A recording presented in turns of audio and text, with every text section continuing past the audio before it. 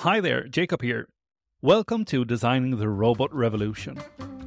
One thing that fascinates me with designing and developing digital products in general, but is relevant in AI and machine learning projects in particular, is data. Data has become this almost magical material that promises to fuel new product development and, in broader perspective, our entire economy, much like oil and coal once did. And just as with refining crude oil, making data valuable and useful requires refinement through a set of processes involving multiple actors.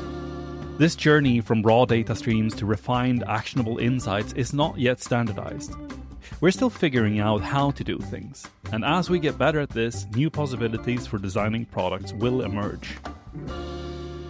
One who knows about the challenges connected to collaboration and value creation from data is Ebba Josefson Lindqvist, who works at AI Sweden, an organization that brings together government and private organizations in Sweden to further developments within the field. Join me and David as we talk to Ebba about how organizations can collaborate to get more value from their data. This is Designing the Robot Revolution. Enjoy!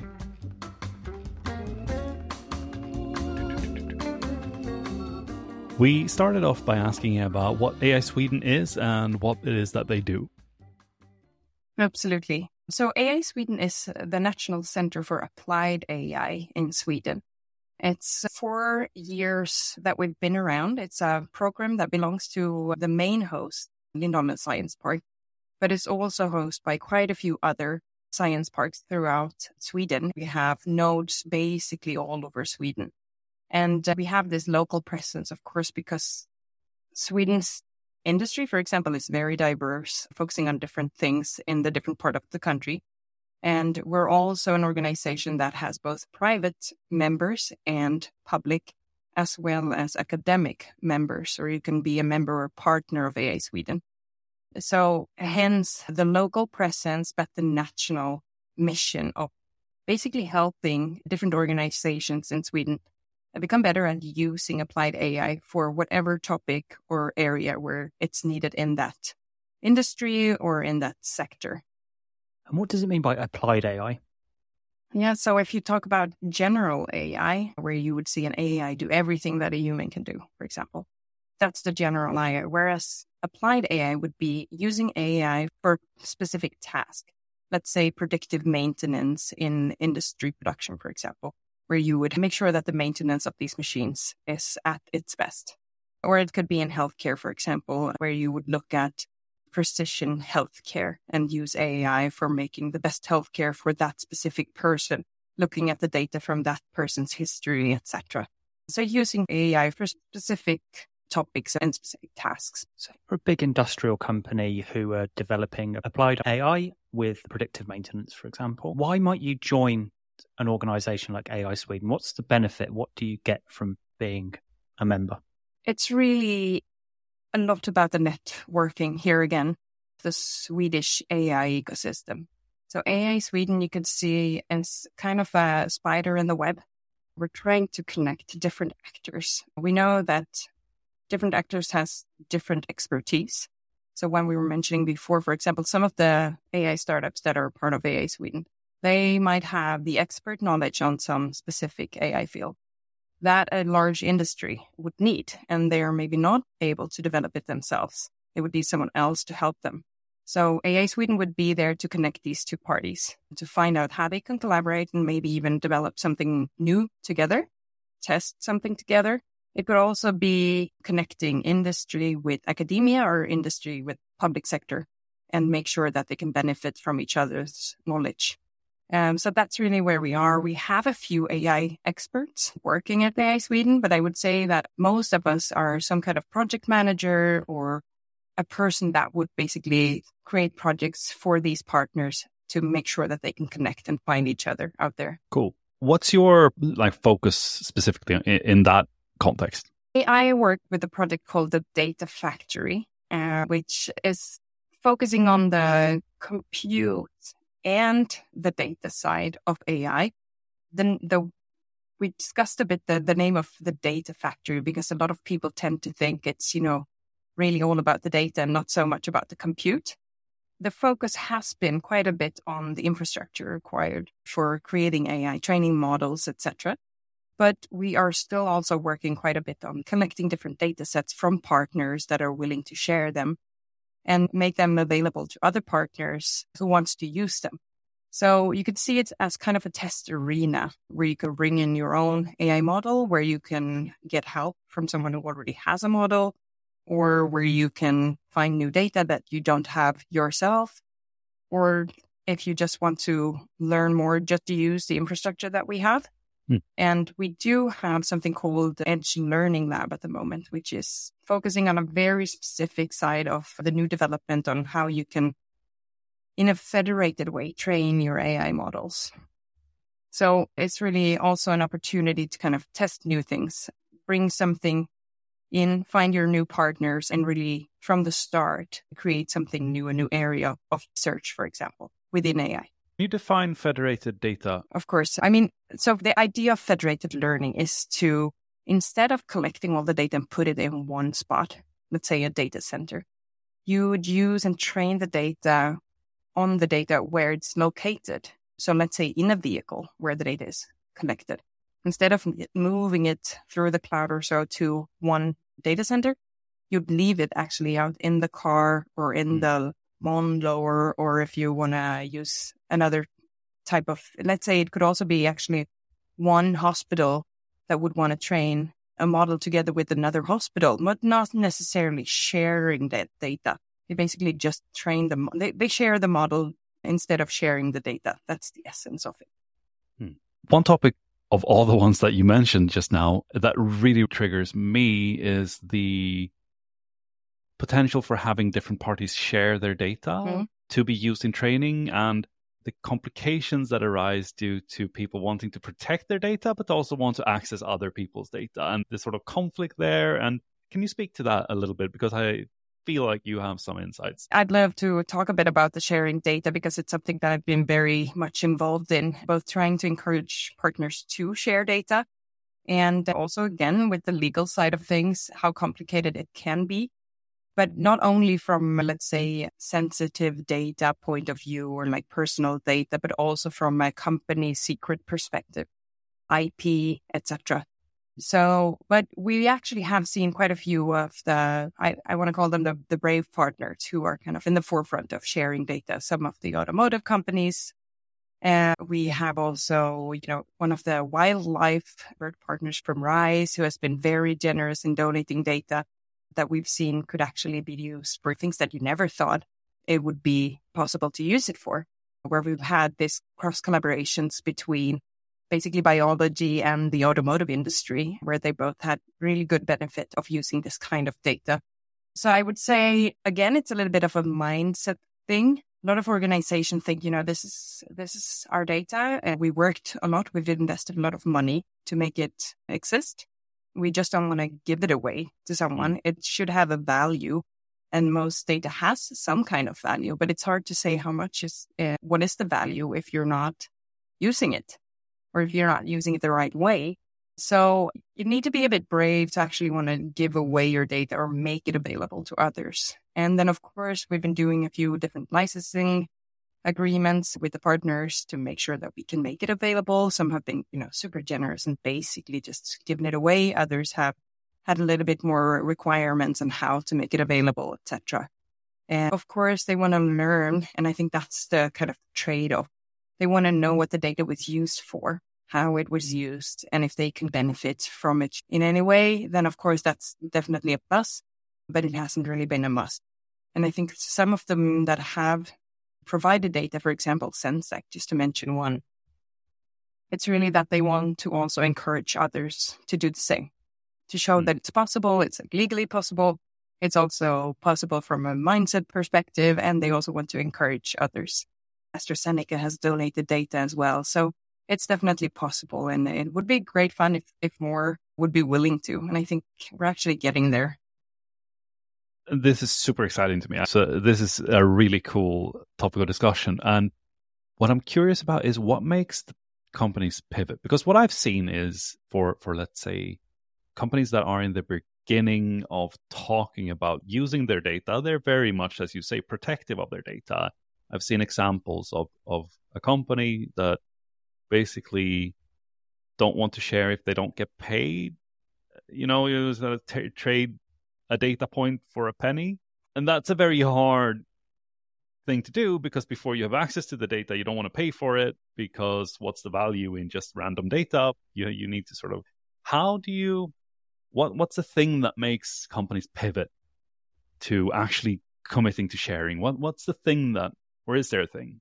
Yeah, there are a few things actually, and there's some tricks out there that you could use. And I think that's really maybe part of the role what AI Sweden should do and is doing.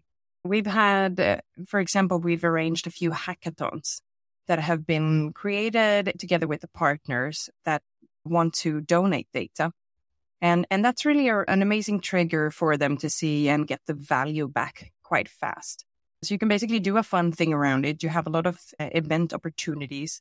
You network and meet and start, or the teams, I should say, that apply for the different hackathons that come in with, very diverse knowledge, because you would need, the AI experts. And depending on the topic of the hackathon, we've done both biomedical hackathons, the one with AstraZeneca and with Sensact on the automotive side, just to mention two.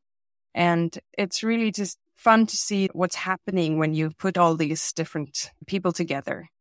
The experts from the ones who created data and what they see and what they imagine the data could be used for. They usually have a challenge in their mind and how it's going to be solved. What happens when you have these different teams take on the challenge is that they see way different ways of solving the issue. And that's where the donators, so to say, really have the great benefit of seeing, we could really use our data in that way. We haven't even thought about it.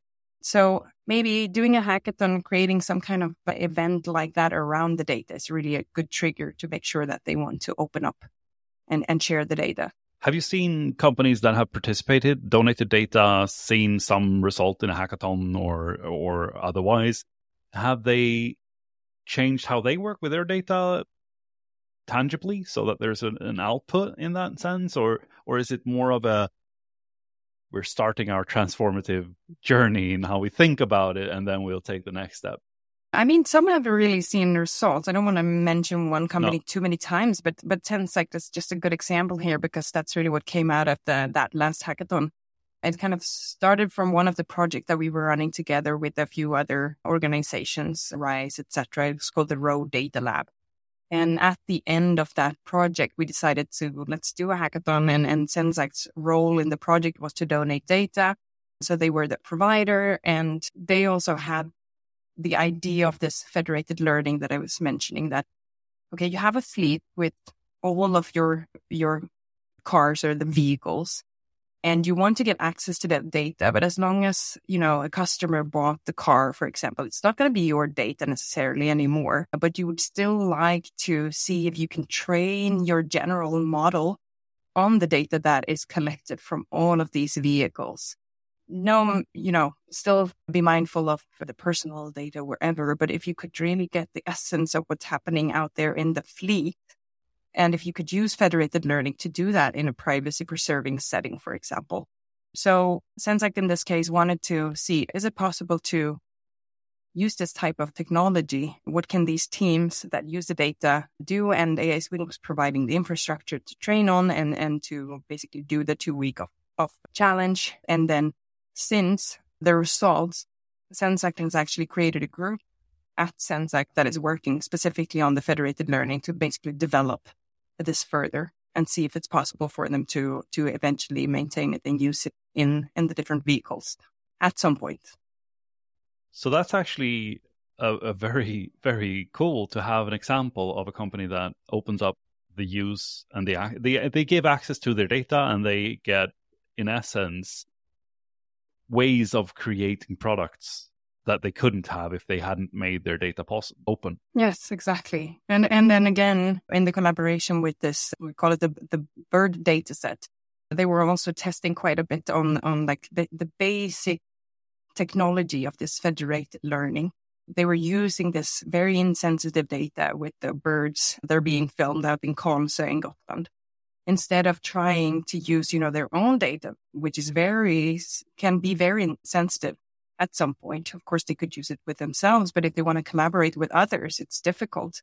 So to kind of fast forward the development and testing the technology, they did it at AI Sweden in our lab and used this insensitive data and also could kind of get a quick result to say, okay, it's worth putting more time into. And then we had the hackathon, which basically just increased the belief that this type of technology is something to continue looking at. So hence the testing in the data factory and those opportunities. Sometimes there's a reluctance from companies because they feel they own the data and they shouldn't just let it go. And there's this worry of once they let it go, it's gone. Anyone could take it. The federated approach is really interesting because to a certain extent, it allows you to keep ownership or control of your data in a sense because you're keeping it in your data centers rather than giving it over to a third party or opening up access. Are there ways you could reassure someone like a CEO who's worried about just relinquishing their data by developments in the legal approach to this? David, you're kind of putting your head to the point here when technology comes, meet legal. And you also being an ex-lawyer, you know that law is always trying to keep up with technology, right? And I think that's why I really like to still be in that space in between, because I would say that from a legal perspective, we don't really have the answers yet. It hasn't been tried in courts. It's a couple of years ahead from now.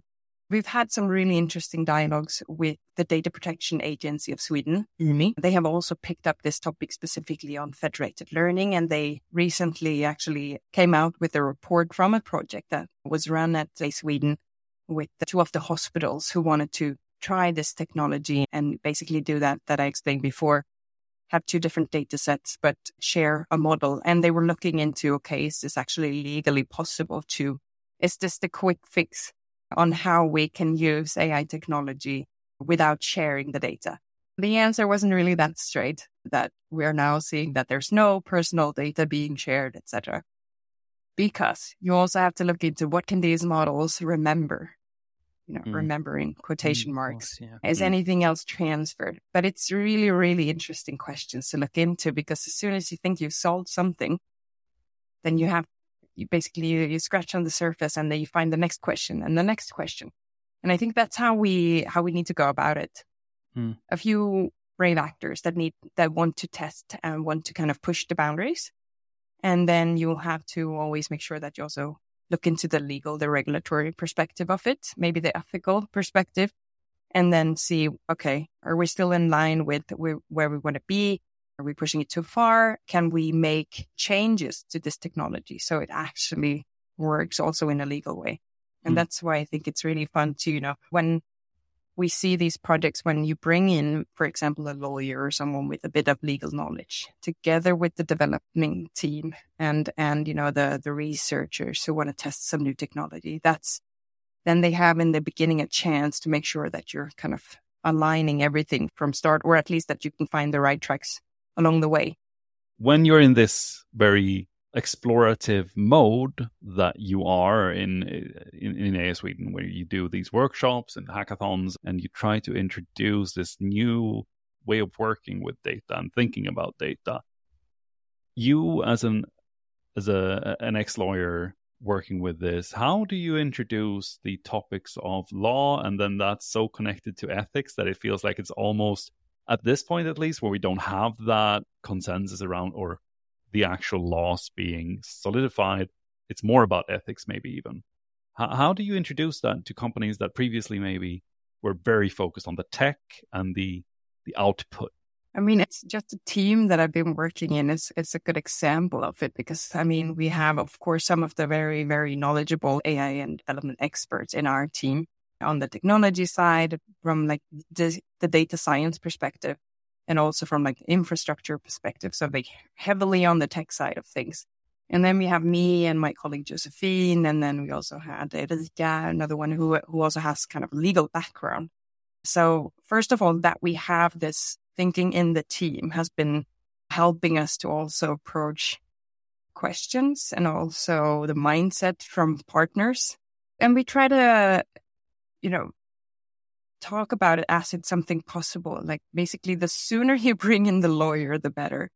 Because if you bring it to the lawyer at the last point in time, just before you want to release something, that's a shitty time to bring it into lawyer, because then it's going to be a no for sure. Most lawyers are not very risk taking.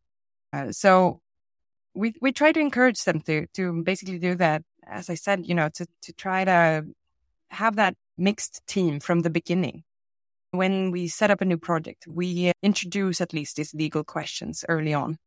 And then they don't have to pick them up maybe at once, but at least we want to make them aware of that. This is something that you might have to think about in the future. And we can point towards some partners who have the expertise, or we can let them know this is out there already. And maybe you want to deep dive and find new knowledge, even things that we don't have already. Or connections. But so we basically just try to lift it as a topic, and then we help them in the way we can. For example, by suggesting to use a different data set that we call maybe a proxy data set. Test with this type of data set first, and then figure out, which data set. Make sure that you have all your kind of legal stuff done with the data set that you want to use eventually.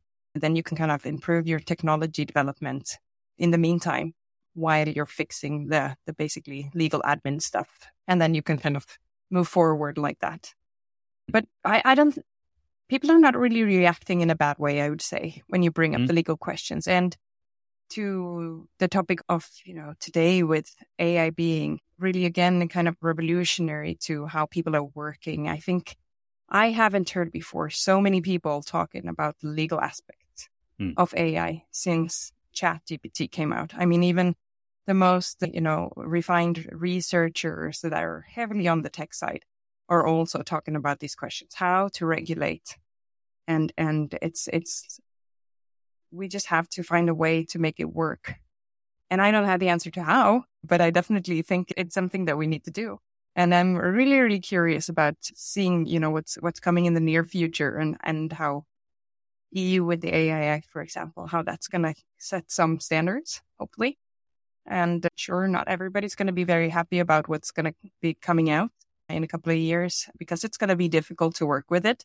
But at least we have something to relate to. Now it's kind of open, and it creates uncertainties. What's AI Sweden's vision for, or your project's vision for how that participatory, almost sounds egalitarian in its structure, a data economy? How could it look? That's a very good question. I mean, we're there for the partners. So in that sense, we need to also find what they are willing to do, what they want to do. And then through the years that I've been at AI Sweden, I've quite many times have heard that AI Sweden should be the perfect place to build, a huge database for data sets, and be that one kind of holder of all this data that could be available for Sweden and for organizations in Sweden, even for Europe, perhaps. And I like that idea that there could be this place where you can find all the data, but it's super difficult, especially from some of the point of views that we've talked about. How do you just make sure that people want to donate enough data to make sure to build this huge database? Also, what data is really interesting. I mean, it's actually, you realize, because quite a few have approached us with different type of data that they, think is valuable. But when you talk to a few other partners, they can see no use of that type of data, because I think, again, standardization of data is one super important topic that sounds really, really boring, but it's also very, very important. How do you create a standard for data? Because basically every organization that creates its own data set also creates it in its own way, which means that to any other organization or person, it wouldn't make any sense at all just to basically look at it. So if you could early on make sure that you create your data set in a way that it is possible to share it, that it makes sense to others, then that would be just a good start. And David, you've also worked with some workshops for for companies to understand how they can, just start working with their own data. I mean, that could be difficult enough because the data doesn't make sense to different departments in the same organization. So finding ways to create a good standard for it. And then also, how do you make it visible, data catalogs, etc.? You can see some different examples of that. But you also want these kind of triggering, let's say, events or happenings around the data, like in hackathon, for example, to also boost usage of it. Because if it's just a huge catalog, I mean, it would make sense to some people, but I don't think it would get the use that you want from making such an investment that you'd need to make sure that the data is available. You also really have to make sure that it's possible to use, that it's possible to find the data, and also kind of trigger innovation from it, trigger these kind of collaborative events where different partners can come together and do something new from the data, find a new purpose for it, for example. So those are just some thoughts about how to share the data and what could be a vision. In the short time perspective, we have said that the data factory, for example, in AI Sweden might not be this place where this huge database is happening, and mainly because the resources at the time wouldn't allow it. But there could definitely be our organization or some other organization, let's say, for example, RISE or so, that could start the embryo of building such a database. And I know there are different initiatives in Europe looking at similar things, maybe for a specific topic like healthcare databases or automotive databases, etc. So that's definitely work that is happening, but that's something that could be in the vision. And also, to be honest, we had an idea about that. We would have quite a bit more data sets available at this point where we are right now.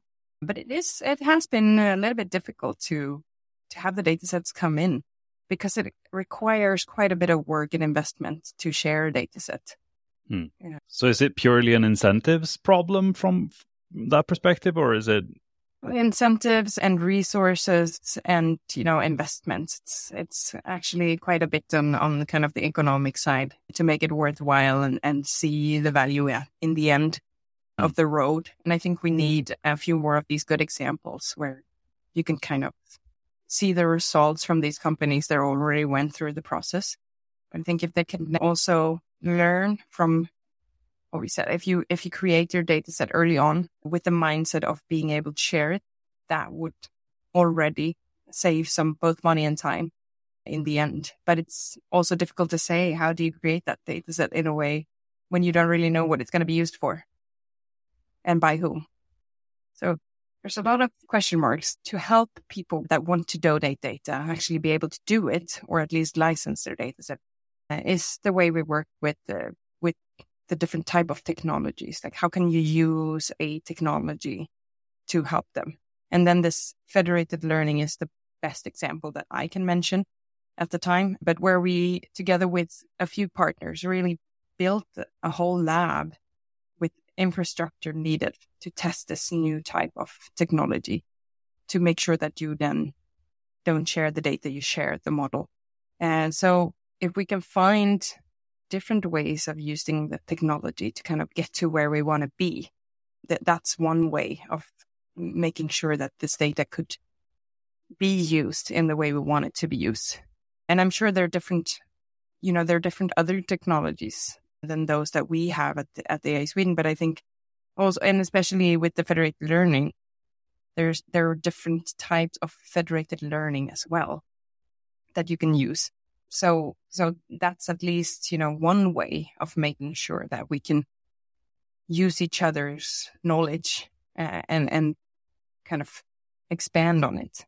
And just to give a few examples. So we've looked at it, how it could be used for automotive industry, how it could be used for this bird life, how we could use it for healthcare, and also how it could be used in space, for example, in satellites. And there it would also not only solve the problem of maybe carrying private data, but also where you have a bandwidth problem. So you want to decrease the amount of data that you have to share or at least, work with. So instead of transferring all the data down to Earth, you would instead share just the learnings from that data and bring that down to Earth from these satellites. So technology in itself can really open up some gates for sharing and learning from each other. You have been listening to Designing the Robot Revolution with me, Jacob Magnol. And me, David Griffith-Jones. Thank you very much for coming on, Ebba. Talk to you again. Thank you so much.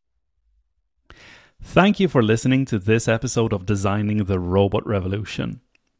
When we called Ebba, we had a fabulous introductory chat about startups and working in Silicon Valley, and we thought that this might be interesting for you. So we've added this little extra part of this episode where Ebba talks about her time in Silicon Valley and what she's done previously. I hope you're going to enjoy that, and I hope to hear from you soon. Have a great day. My name is Ebba Josefson Lindqvist, originally from Gothenburg, Sweden. I am an ex-lawyer. I did kind of a classic road for lawyers. I did some court practice. I worked for law firms. I did a trip to California, or actually a quite long visit. It was 1.5 years as a trainee at the law firm over there. And that's where I met tech, a concept that I hadn't really heard before, but I kind of ended up almost in the middle of Silicon Valley, where I at least spend a lot of time there and in San Francisco, which was super interesting for me. So that kind of changed my mindset. So went from classic lawyer to really being bit by the tech bug. And since then, I've tried to kind of transfer, career-wise at least, into more of a tech focus, and eventually made the leap to go to a legal tech startup. I was there for quite a short period, but it was a very interesting one. And after that, I went to AI Sweden, and I've been there for a little bit more than 3 years now. I work with something called the Data Factory. I work still with legal questions, kind of the intersection between tech and law.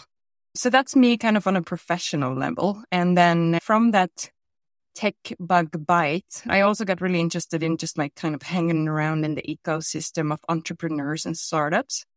So I'm part of an organization called Silicon Vikings. That's more of my kind of voluntary work that I do. So do a few fun events through that organization, meet quite a bit of entrepreneurs, some of them in AI, and try to kind of support in the ecosystem of startups as much as I can, both here in the Nordics, new Nordics as we call it, and also in Silicon Valley and with that connection. Looking back, Ebba, you said when you were in California, you got bitten by the tech bug. What was it that got your attention? You know, it was just everywhere. I mean, I was there for a law firm, so I thought it was going to be more of a classic, we were working with incorporations of basically Scandinavian companies who wanted to move into the US market. So part of my job was also to find new clients and go to networking events. And basically all the events that I went to down in San Francisco and Silicon Valley were, of course, tech focused. It was Nordic companies that were coming over. It was startups that were from Silicon Valley or from the area and from all over the world. So it was just all around, and it was so interesting. And what really was the kind of the bite was that all these entrepreneurs, they're so energetic. They're really, living for what they're doing, their idea, whatever they want to accomplish with their company. So I sometimes see myself as a hang around these people, kind of living off the fumes of these entrepreneurs. And maybe one day I'll be an entrepreneur. I don't know if it's going to happen, but so far I'm just kind of hanging around and trying to help them and support as much as I can. What do you see as the difference? What is it about Silicon Valley that makes it such a special place? Yeah, this is really a cliche because so many people say it, because I've also talked to a lot of people from there and what's special with Silicon Valley, but they all say it's a mindset. And I think that's also true, of course. It's really something in the air. But I would also say it's really about the connections, the type of networking that they do over there. And they teach you, even if you're from California or from the US, or if you're coming into this area, that you use the paid forward culture. You really network in a very efficient way. You learn quickly who to talk to, how to talk to people, how you can help people get forward, find new contacts, how to help people, and also how to get help. And eventually, of course, everybody's going to expect you to do the same for them. That's part of the culture in that area. And I think we're getting really much better at it over here in the Nordics as well. I think we're picking up on some of the good stuff and merging it to the culture that we have over here. Jacob, you spent some time in Silicon Valley as well, didn't you? What's your take on that? I worked more in the tech giant part of Silicon Valley, and I think there are aspects of the culture that are the same. It's very energetic, and it's very much that energy of doing things and getting things done and making sure that we're working towards something that is transformative. But for me, what really strikes me is if I were to start an entrepreneurial enterprise or a project, I would definitely choose to do that in Sweden, though, because of the safety nets. And it's so much easier to fail here than it is in California, I think. I mean, granted, I'm from Sweden, so many things are solved. But I think that's, for me, one of the big things with moving back to Sweden is if I want to do something like that, something ambitious, I'd much rather do it in the safety of the Scandinavian welfare system. What can I ask you, Jacob, then? Yeah. Because to me, I thought about that a lot because it seems like we're a bit afraid over here to actually fail. I mean, sometimes the safety nets seem to actually, at least in the mind, hinder people from, throwing themselves out there. Whereas in the US, you have nothing to lose because you lose everything or you win everything. So it seemed to me like some people there were braver because here you do have the safety net. If you have a good job, you have everything really sorted out, and then it's actually kind of scary to take that big leap. And I think that's true. I also think that the fraction of people that actually do stuff like that in the US are a certain type of American or wherever they're from, but they become some form of special type of American.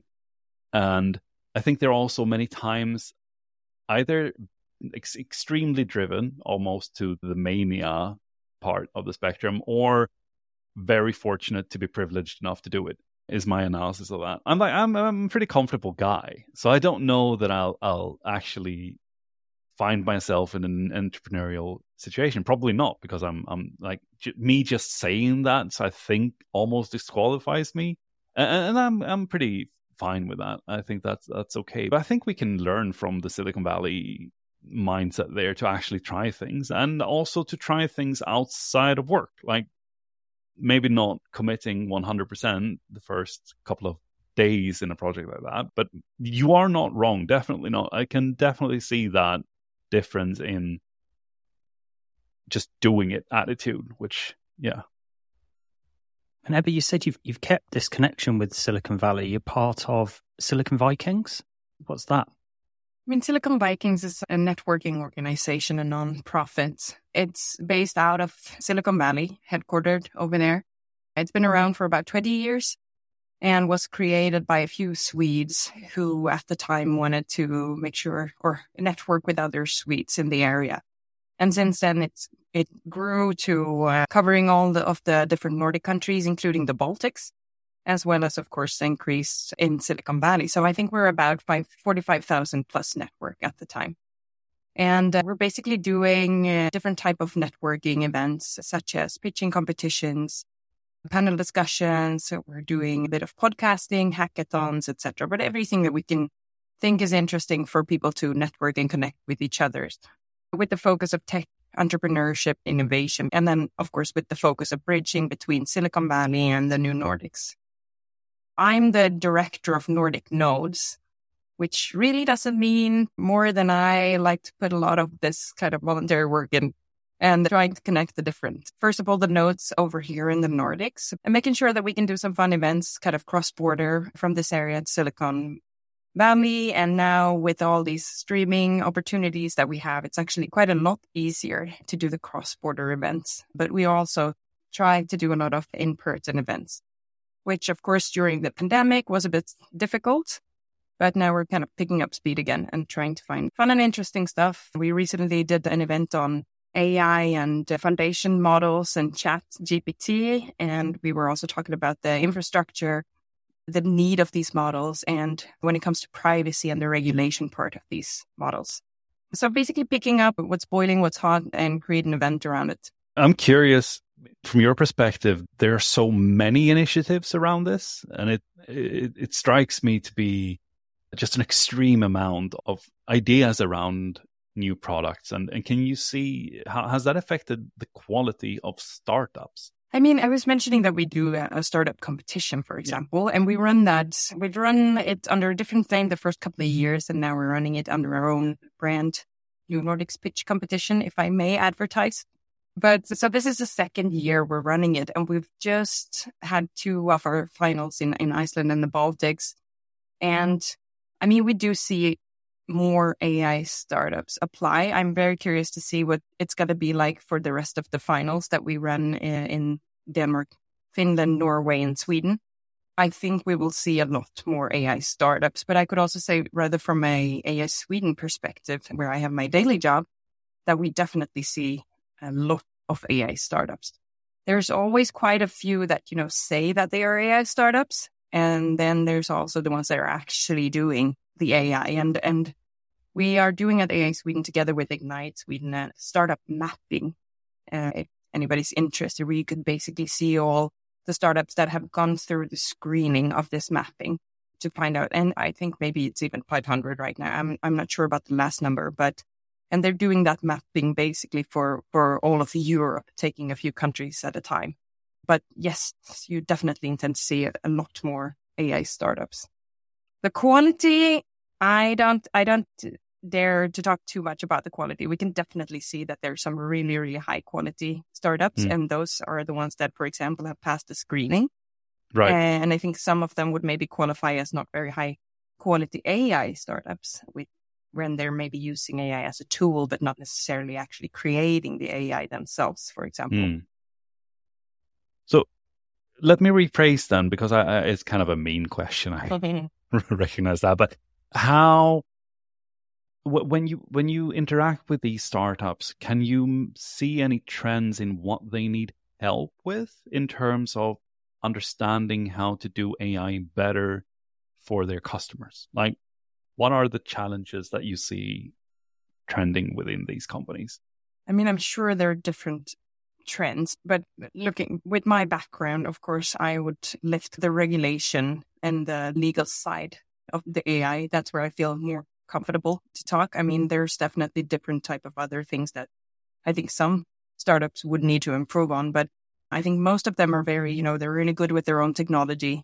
And so it might be customer success, or maybe also how to collaborate with larger corporations, which is sometimes a very difficult thing for many startups, not only AI startups. And it's not only on the startup side, of course, it's also quite difficult to collaborate with a company that has been around for over 100 years and has its set structures, etc. But the regulatory side of these matters, that's where I've been focusing at AI Sweden.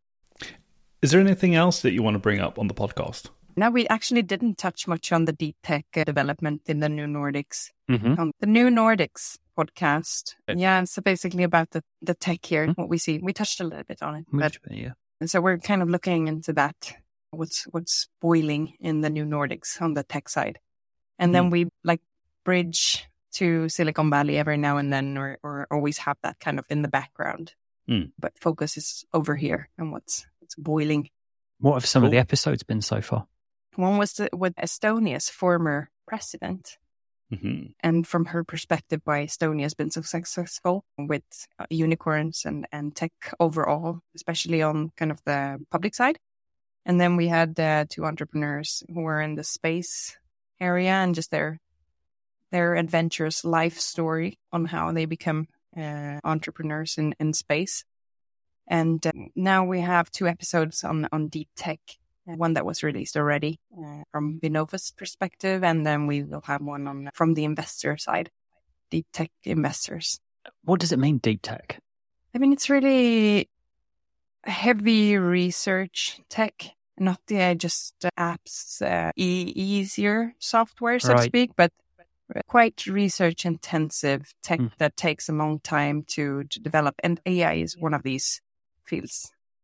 It's really good because all the exposure feels like it's on the other end of that spectrum with startups implementing sometimes not even anything on top of Right.